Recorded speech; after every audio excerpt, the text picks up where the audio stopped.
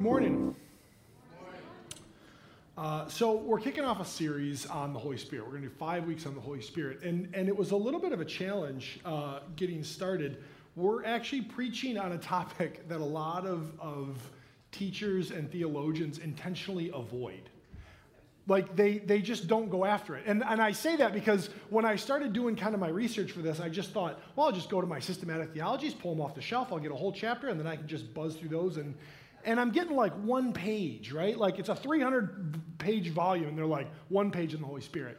And I finally get back to like the mid-40s, and there's Louis Sperry Schaefer, who I'll quote at least twice because he did 300 pages. I was like, thank you, Louis Sperry Schaefer. Like, back in the 40s, he actually wrote. But since then, there have been a couple like smaller things, but people generally avoid it.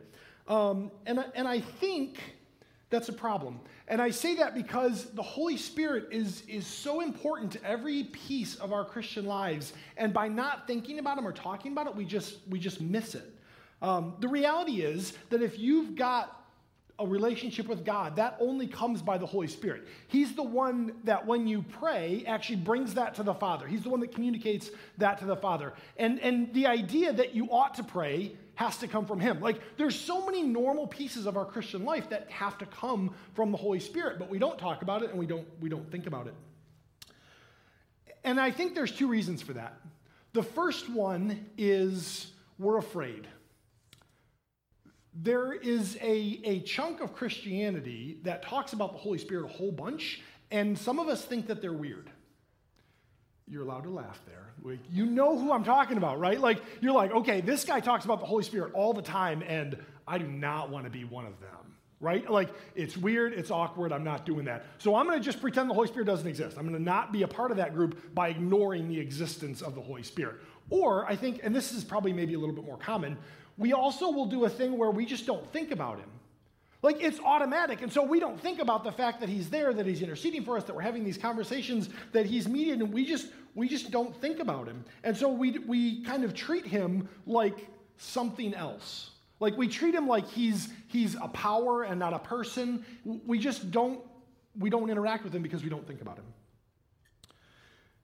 The problem with that, though, is he's the source for everything that we do in our Christian lives. Like, the Holy Spirit's the one that indwells you. He's the one that walks with you and talks with you, and he's the one that inspires you, and he's the one, when you're praying, he's the one that speaks to you, right? He's the one that says that you ought to pray. There's all these things that we're just like, this is the normal Christian life, or this is the best version of the Christian life that you can experience, and it's the work of the Holy Spirit. He's the one that's sort of actually doing it, and we just ignore it. So what we're going to do 5 weeks on the Holy Spirit. And it's going to be a little different. I'm starting off this week with who is the Holy Spirit, right? Next week, Mike Durning is going to talk about what does the Holy Spirit do for us? So, like, what does he actually accomplish that helps me out, right? And then what does the Holy Spirit do in us? That's going to be me in week 3. Like, what does the Holy Spirit do that's inside of me, that's internal to me? And then ultimately, it's what does the Holy Spirit do through us? So what do I do in the power of the Holy Spirit? How can I impact the world? And so that's kind of the progression we're going to go through. But then the 5th week, we're going to just answer questions. And so what I'm going to do is there's going to be a text and an email that we're going to put up every single week, right? So it's going to be respond@lbchapel.org, and then there's a text number on there. That's only a text number. Don't try and call it. You won't get anything. And what it is if you've got a question about the Holy Spirit and we're not answering it, or you don't think we're going to answer it, go ahead and send it in, and we'll try and deal with it in week 5. So we've got a couple things that we know we're not dealing with, and we're like, all right, we're probably going to have to talk about those in week 5 because there are things that people are curious about. But we don't have, we need questions. So feel free to ask whatever questions you've got about the Holy Spirit, either the email or the text, and we'll try and deal with those week 5. What we're going to do is we're going to do a roundtable. We'll have a couple people from the teaching team up here, and we'll just try and answer those questions. You can't ask a question that day, though. So if you've got a question, you have to do it beforehand.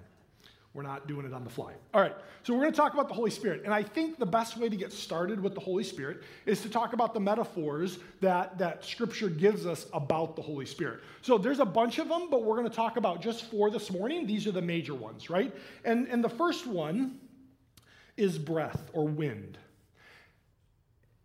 So when we read the word Holy Spirit, we don't necessarily think about that in other languages, right? But when the Scripture was initially written, that the same word for spirit and soul are the same word as you would use for breath or wind. And so when the people that are writing Scripture are writing down the name of the Holy Spirit, what we would say the Holy Spirit, it could also be understood as the holy wind or the holy breath, right? And so what we do, you're like, okay, well, so why don't we translate it that way? Because contextually, it doesn't make sense. Like, as you read the passages, you're like, that's not somebody's breath, that's not the wind, that's somebody doing something. For example, the first time that we see the Holy Spirit in Scripture is in Genesis 1, verse 2, right? So Genesis 1:1, in the beginning, God created the heavens and the earth. And the second verse is, and the earth was without form of void, and darkness was over the face of the deep, and the Spirit of God was hovering over the face of the water. And so you could say the wind of God was hovering over the face of the water, but then you're like, wait, wind doesn't hover. Wind moves. When it stops hovering, when it starts to hover, it's not wind anymore, it's just air. It's not wind. And breath is the same thing. Like, if you're breathing, then that's movement, right? So the breath is not going to hover. That's not a thing. And it's actually like a conscious. That hovering isn't just like it's kind of hovering there. It's also like there's intentionality to it. It's trying to be there. And so you're like, if there's intentionality to wind and there's thought process behind the wind, it stops being the wind.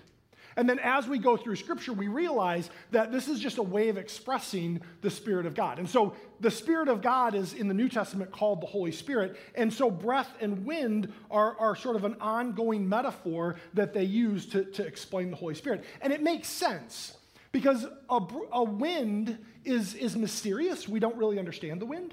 We don't necessarily know what it's doing or where it's coming from, but we do see what it accomplishes, which is very similar to the Holy Spirit. We don't necessarily know always what he's trying to accomplish or what's going on with that. And then we're like, oh, wait, that had to be the Holy Spirit. There was no way that could be anything else.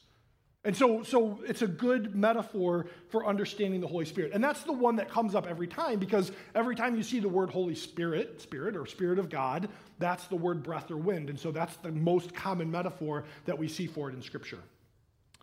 There's another one, though, and we use this one quite a bit, and that one's fire.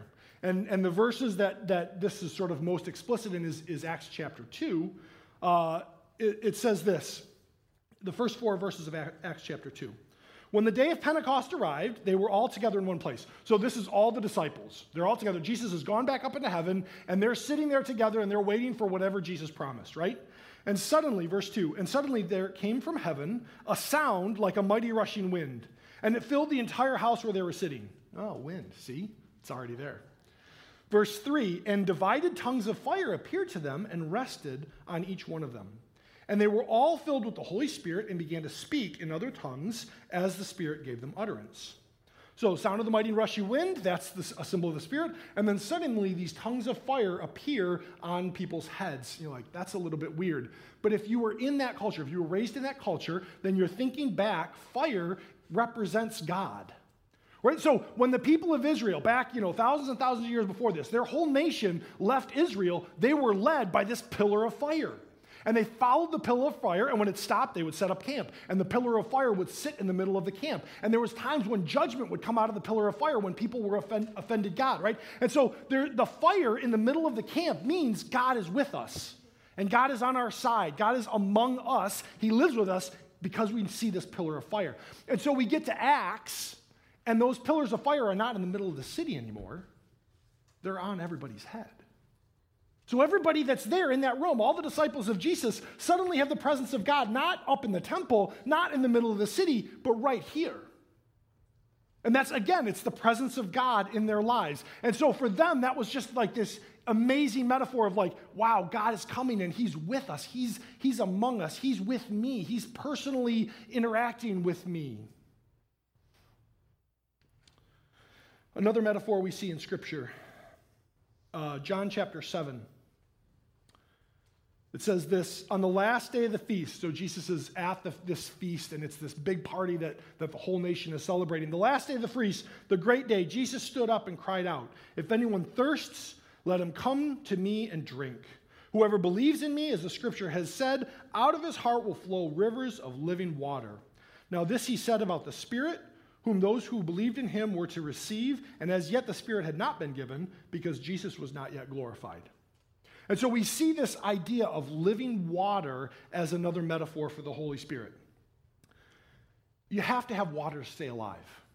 Like, there's no way around that. You've got to drink water to stay alive. If you stop drinking water, you've got about 3 days before you're dead. It's just the way that human bodies work. And so in the same way that we have to have water to keep our physical bodies alive, we have to have the Holy Spirit in order to keep our spiritual lives going. It's living water. And then as the Holy Spirit lives inside of us, we become a source of spiritual life for other people. Right? That sort of is supposed to flow out of us into the rest of the world. And we're going to deal with this metaphor more next week and a couple of other times, but really it's this idea that you can't have life spiritually without the Holy Spirit. And as you have the Holy Spirit, then that's the thing that keeps you alive, that motivates you. There's also the idea that water cleanses, which is also sort of wrapped in there. But again, we're just trying to deal with the metaphors quickly. The last one that we're going to touch on today is a dove. And this one is the one that we use the most often for like visual representations, because it's the most tangible and it's kind of unique, right? Like fire, wind, water, those are just sort of common elements. You get dove and you're like, nobody else uses a dove for anything. Luke chapter 3, verses 21 and 22 says this: "Now all the people were baptized, and when Jesus also had been baptized," so this is at the start of Jesus' ministry, right? It's at the start of his ministry. He's baptized by John the Baptist. Verse 22, "And the Holy Spirit descended on him in bodily form like a dove. And a voice came from heaven, 'You are my beloved Son. With you I am well pleased.'" So we've got Jesus being baptized, and the Holy Spirit comes down in the form like a dove. And so that drives sort of one of the metaphors for the Holy Spirit. We see the dove, and we think Holy Spirit. That's a part of the whole thing. Doves represent purity or innocence, and when Jesus receives the Holy Spirit in this way, suddenly he's different.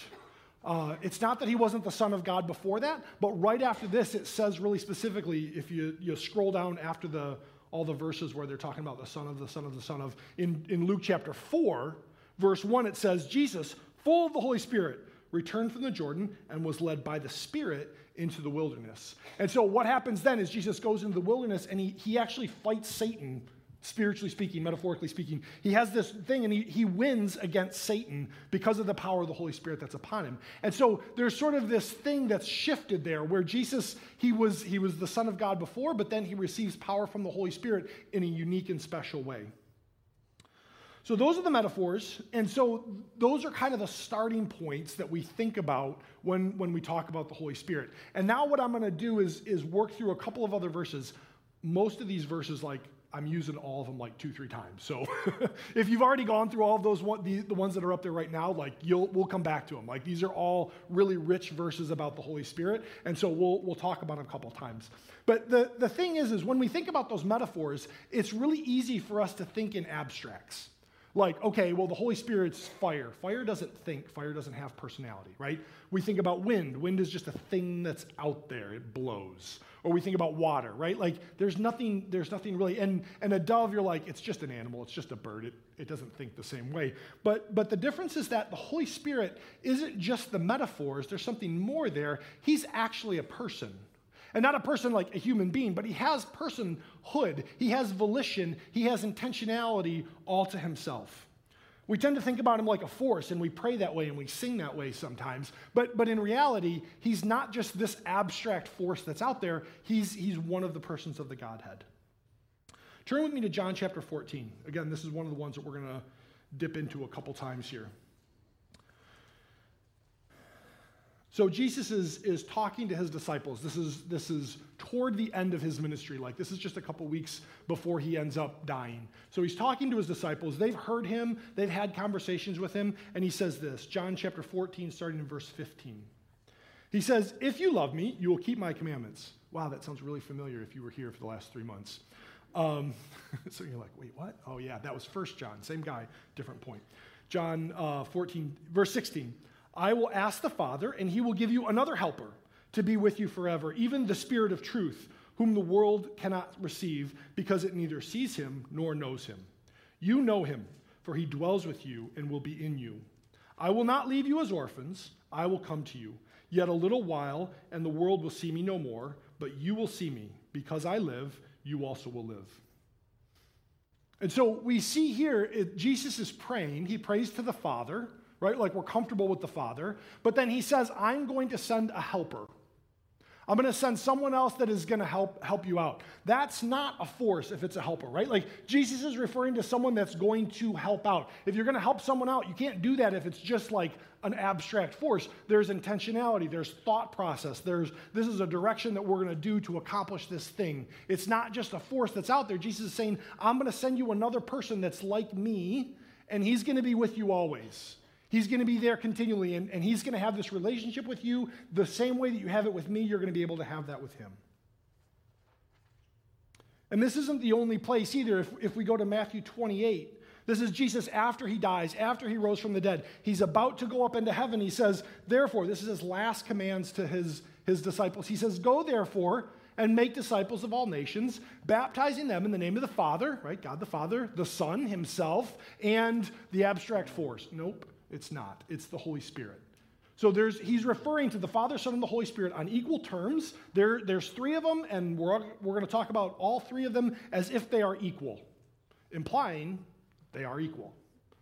Right? And so there's something about the Father, Son, and Holy Spirit that Jesus is saying these are three that are the same.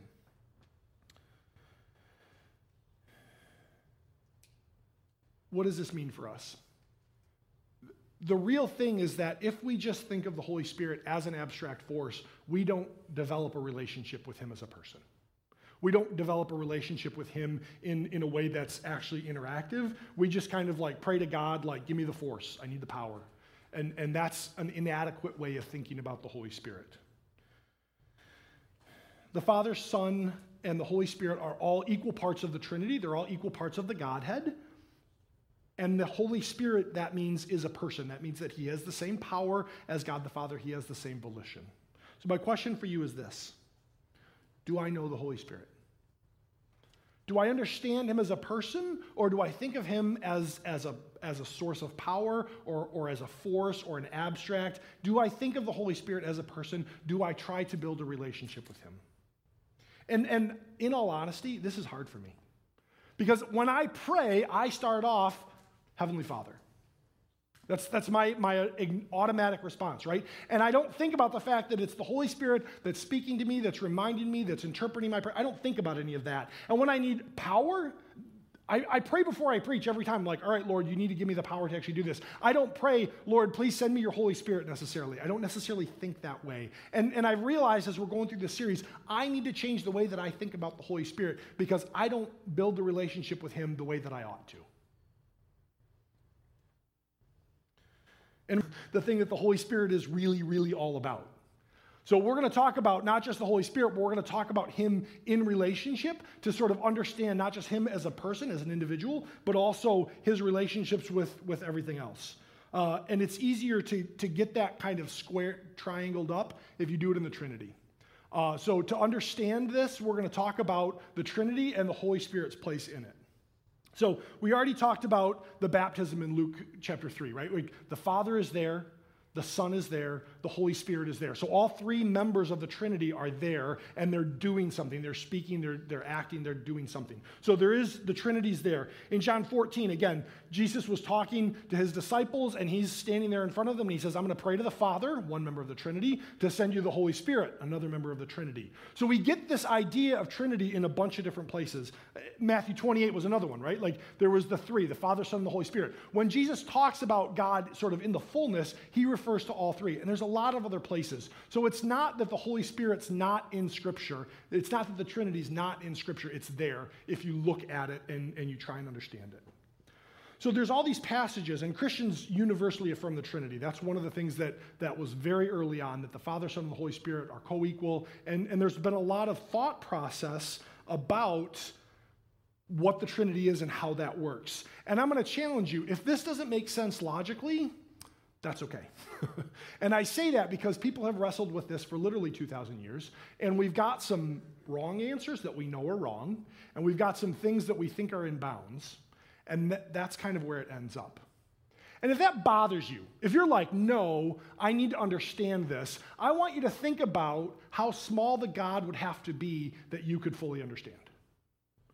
Like if God is God, if he's the one that created the universe and created me, and he's infinite, then obviously there's going to be parts of an infinite being that me, little old me, isn't going to understand. Like he's going to blow my mind at some level. And so the Trinity is one of those spots where God just is beyond our comprehension. We don't get this. And if you're going to try and hammer this out logically, you're going to be disappointed. Everyone sort of universally affirms that if you really want to understand the Trinity, you're out of luck. You can understand parts of it or chunks of it through faith, but it's what we call like a mystery, right? Like it's not fully comprehensible. But the classic understanding of the Trinity is that God is one God expressed in three persons. So each person of the Trinity is distinct and yet equally God. So one and three simultaneously. The same substance, but separate identities, perfect unity and perfect diversity existing at the same time. There's a diagram, and this is the most helpful thing that I could come up with. I didn't come up with it, let's be honest. This is like 1,800 years old. Every single piece of this is important, right? We've got the Father, we've got the Son, we've got the Holy Spirit, we've got is not, like the Holy Spirit is not the Son. The Holy Spirit is not the Father is not the Son, but they all are God. Right? So there's God, and God is the Father, and God is the Son, or the Son is God, the Son is the Father, and the Holy Spirit is God. Okay. It's easier to maybe explain some of the bad understandings. like I said, there's boundaries, and we're within the boundaries. Okay, so let's explain what some of those boundaries are. If you get rid of the outside lines on this, if you get rid of the is-nots, then this becomes a problem. It becomes the idea that there's one God, and that the Trinity is him like changing into different versions of himself in order to relate to us. That doesn't work.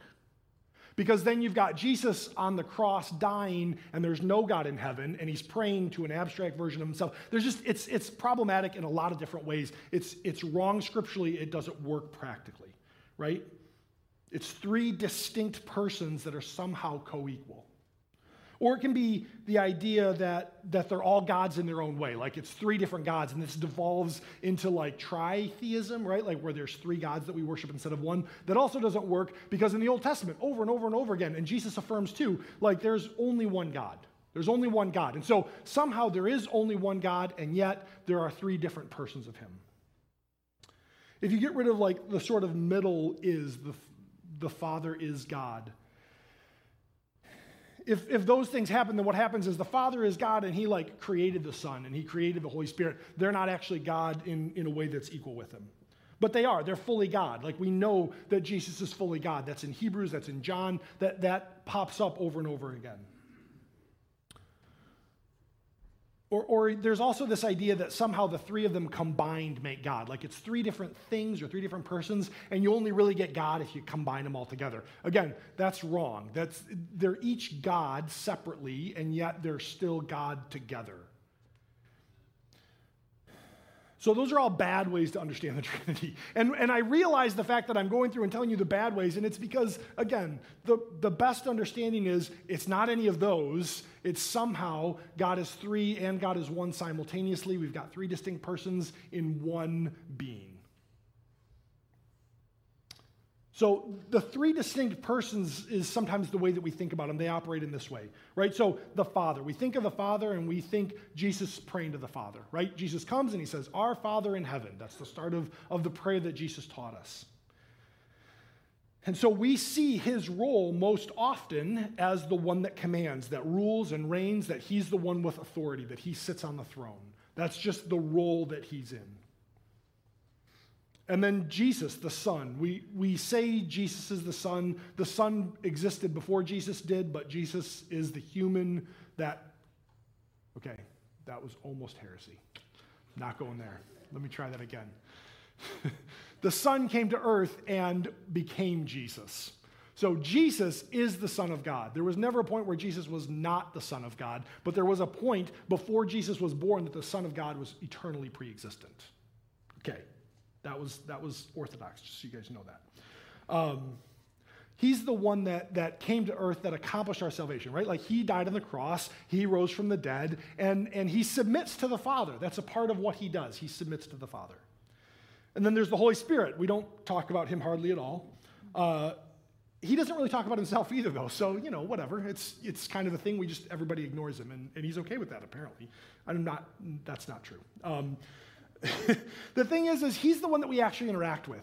He's the one that moves. He's the one that speaks. He's the one that we have the relationship. So Jesus says, I'm going to send you someone, and that person's going to live inside you. Like, you're going to have this helper that's always with you. That's the Holy Spirit. He's the one that's active in the world, that we have the relationship, that we talk to, that we hear from. Like, he's the one that's out there.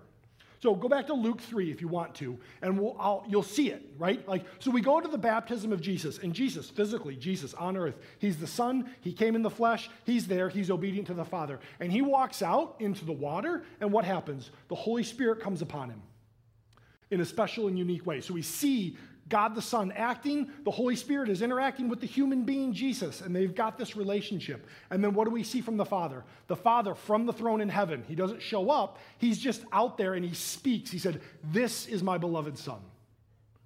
And so we understand those roles sort of popping up in that story where all three of them are there. They're all active, right? Jesus the Son, he's obedient to the Father. He's following what the Father calls him to do. The Spirit descending in physical form. He's God, he's empowering Jesus in a unique way to do what Jesus needs to do. And then the Father speaks from heaven. He affirms the Son with imperial authority. He's the one that's in charge. This is what I want.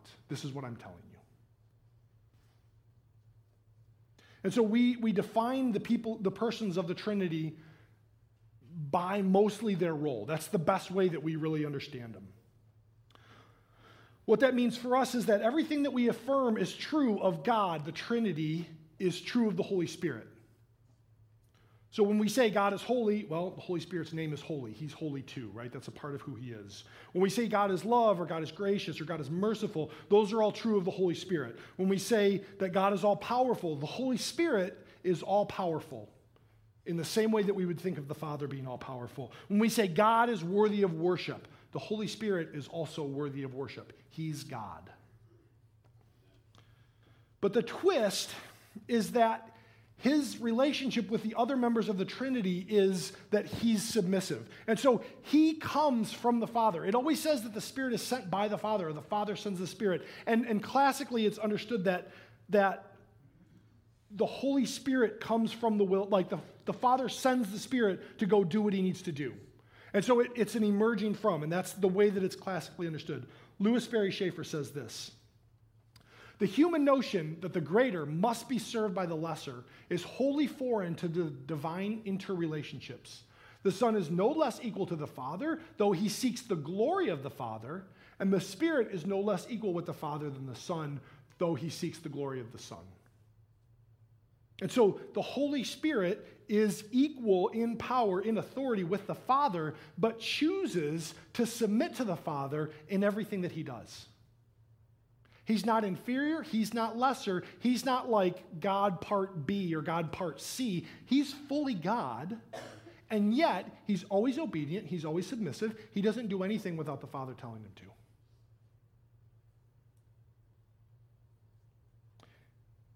And his relationship with the Son is a little bit confusing because he does both. Like, we go back to Luke 4:1, and it says Jesus was full of the Holy Spirit, and he was led by the Spirit into the wilderness. And so the Son, as a human being sitting on the face of the earth, is obedient to the Holy Spirit. The Holy Spirit says, go to the desert. Jesus says, okay, I'm going to the desert. Why? Because the Spirit told me to. He's submitting himself to the Holy Spirit. And you see that all through the Gospels. Jesus is like, the Spirit's here. I'm going to follow the Spirit. This is what the Spirit's led me to do. I have to go here because the Spirit's making me. Like, Jesus is always submitted to the Spirit. And yet, when we get to John 16, starting in verse 13, it says, "When the Spirit of truth comes, he will guide you into all truth. He will not speak on his own authority, but whatever he hears, he will speak, and he will declare to you the things that are to come." Verse 14, "He will glorify me. He will take what is mine and declare it to you. All that the Father has is mine. Therefore, I said that he will take what is mine and declare it to you. The Spirit will glorify the Son." But the Son was submitted to the Spirit for all that time on earth. That doesn't make any sense to us because we don't understand that for the Godhead, submission is not a mark of lessness. It's not a sign of inferiority. It's The Son submitted to the Spirit while he was on earth, and then once he's glorified, once he's back in heaven, then the Spirit submits to him and does what he does and glorifies him.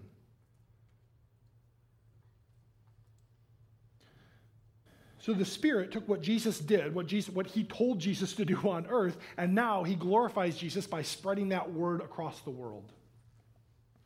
The Holy Spirit doesn't demand power because he's equal. He doesn't expect everyone to pay attention to him. He points all of his glory back to the Son and ultimately to the Father. That's the only thing that he does. And for us, that is a huge lesson that we need to learn. Because a lot of times we think that submission is a mark of weakness or a sign of inferiority. It's a sign of being less. It's a sign of being not as good. And so we choose to not submit because we want to be the best, or we want to be good, we want to be better. And it's especially hard for us to submit to someone that we used to hand orders to.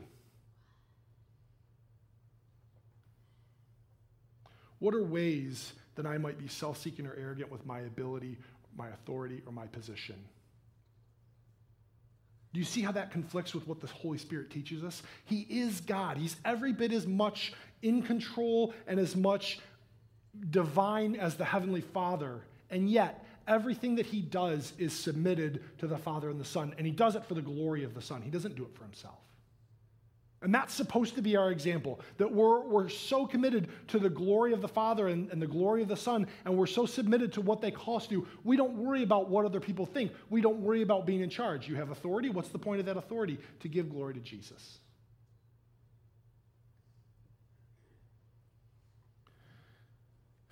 That's how we're supposed to work. We're supposed to model our service on the Holy Spirit, and we struggle with that.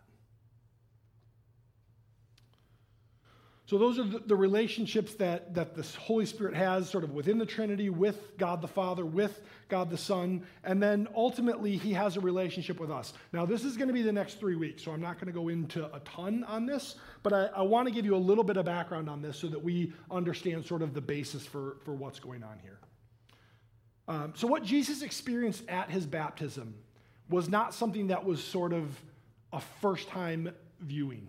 Like, that was something that had some precedent in the Old Testament. If you look through the Old Testament, especially the book of Judges, it's there a lot, what you see is that the Holy Spirit comes on people in special and unique ways to empower them for specific tasks. That's an ongoing thing. If you look in Judges 3:10, there's this judge. He's not super famous. His name is Othniel, but it says, the Spirit of the Lord was upon him, and he judged Israel. So we've got evidence that he was around for a long time before that, but at this point in his life, the Spirit comes upon him. He judges Israel. Right, and in Judges chapter 8, the story of Gideon, you might remember that. He's the one that had the really small army that didn't fight at all, but still beat this other huge army, right? And it's what happens is he goes and he obeys God and tears down this idol, and then everybody's mad at him, and it says the Spirit of the Lord clothed Gideon. So after he was obedient, then suddenly he had the Spirit in a unique way, and he was able to act in ways that were not normal for him and lead people in ways that he wasn't prepared to do that previously, because the Holy Spirit was upon him. And so we see that happening, but we also see a couple of instances where the Holy Spirit's removed. And so the Holy Spirit in the Old Testament seems to be coming upon people very specifically for a purpose. Like, you need to do this, and I'm going to come, and I'm going to give you the power to do that for as long as you're there and as long as you're obedient, and then we'll see. And so sometimes the Holy Spirit's gone. So it was always for a specific reason, for a specific purpose. But now, if we go back to John 14, it's a little bit different. John 14 in verse 16, he says, I will ask the Father, and he will give you another helper to be with you forever, even the Spirit of truth. So we don't get the Holy Spirit. It's like after Jesus came and he died and he ascended into heaven, once that happened, the Holy Spirit coming isn't temporary. It's not a thing so you can do this job or be obedient in this one way. It's you have the Holy Spirit. You just have him. If you've come to a relationship with Jesus, you have the Holy Spirit. He's a part of all of that, right? We saw that in Acts. Remember the tongues of fire came down? Everybody got a tongue of fire. And it wasn't that it went away after 6 weeks. It was that you now permanently have the Holy Spirit. And that was what happened in that room.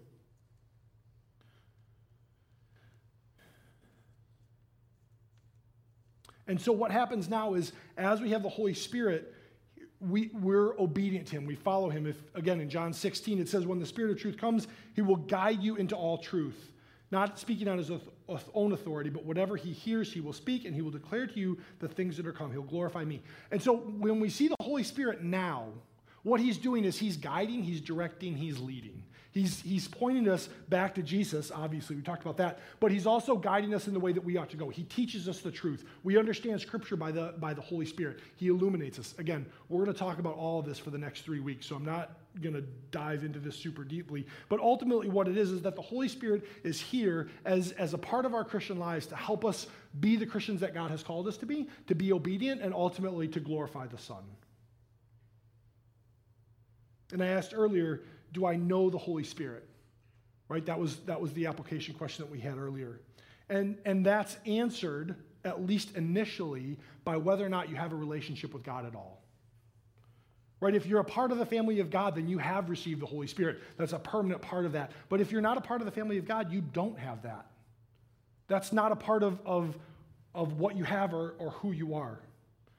And we looked at the water. Jesus said, whoever believes in me, as the Scripture will say, out of his heart will flow rivers of living water. That's Jesus promising the Holy Spirit to people that will come to follow him. He's saying, if you will follow me, if you will be obedient to me, then you will receive the Holy Spirit and you will have God as a part of your life in an ongoing way. And so this morning, do you have the Holy Spirit starts with, do you have a relationship with Jesus? Are you a part of the family of God? And I can receive the Holy Spirit right now by just asking for forgiveness for my sins, for coming to Jesus in faith and admitting I'm a sinner. I can't build this relationship on my own. I need you, Jesus. I need your sacrifice for sin in order to be united with God. And once that happens, he sends the Holy Spirit. I'm a part of his family. I'm adopted. I'm sealed. I'm indwelt. All these things that the Holy Spirit does that start with salvation. But if I've never accepted Jesus as my Savior, I don't have any of that. Right? And so this morning I would invite you, if you've never done that, if you've never received the Holy Spirit in that way, this is the time. Just come to Jesus in faith and ask him for forgiveness of sins and to have that relationship with him. That's so important. But if you have done that, sometimes we get tangled up in our own lives and we forget about the fact that we have God living inside of us. And so sometimes our Christian experience is dry and stale, and it doesn't feel like we have living waters welling up inside of us. If that's the thing that you're struggling with, first of all, this series is going to be helpful. But also, Louis Sperry Schaefer says this: the answer to our problems is never a system or a solution. It's always increasing submission to the Holy Spirit. More obedience is the answer, nothing else. And so as we think about where we're at spiritually, if we're struggling with spiritual vitality, the solution is not get a better Bible reading plan, figure out what your structure needs to be, figure out what you need to do or what you need to accomplish in order to rekindle the fire of your relationship with God. It needs to be, Holy Spirit, what do you want me to do? That's always got to be the starting point, because structures and systems, they're human creations. They're imperfect. They're not going to work. What we need is the Holy Spirit cleansing us, washing us, burning fire within us. That's what we need in order to have that ongoing, fresh, and unique relationship with Jesus. One last reminder, if you do have questions, and again, I know that we skimmed the surface and most of you guys are like, wow, that was a ton of information. I get that. If you need to re-listen to it, it's on YouTube, it's on the website, you can listen to it again. Also, we're going to be going in deeper. If you're still confused, if you're still struggling with maybe the idea in general or a specific piece of it, email me, text us. We will get that in and we will answer those questions hopefully at week 5. Let's close in prayer. Heavenly Father, we thank you for the fact that you have given us the Holy Spirit, that we have your Spirit indwelling us, living within us, and we have the same power that resurrected Jesus, the same person that did that work, working in our hearts and lives. We have that relationship because you've given it. You've provided that for us. I pray that we wouldn't be struggling with just the day-to-day parts of our Christian life, but that we would realize that we need to be more submitted to the Spirit, that we would allow the Holy Spirit to rule in our hearts, to tell us what to do, to guide us, to direct us, that we would become Christians that glorify you, because that's what the Holy Spirit does, and he's living inside of us, and we're submitted to him. I pray that you would empower us, that you would give us the strength through your Holy Spirit to live the way that you've called us to. We pray this in your name.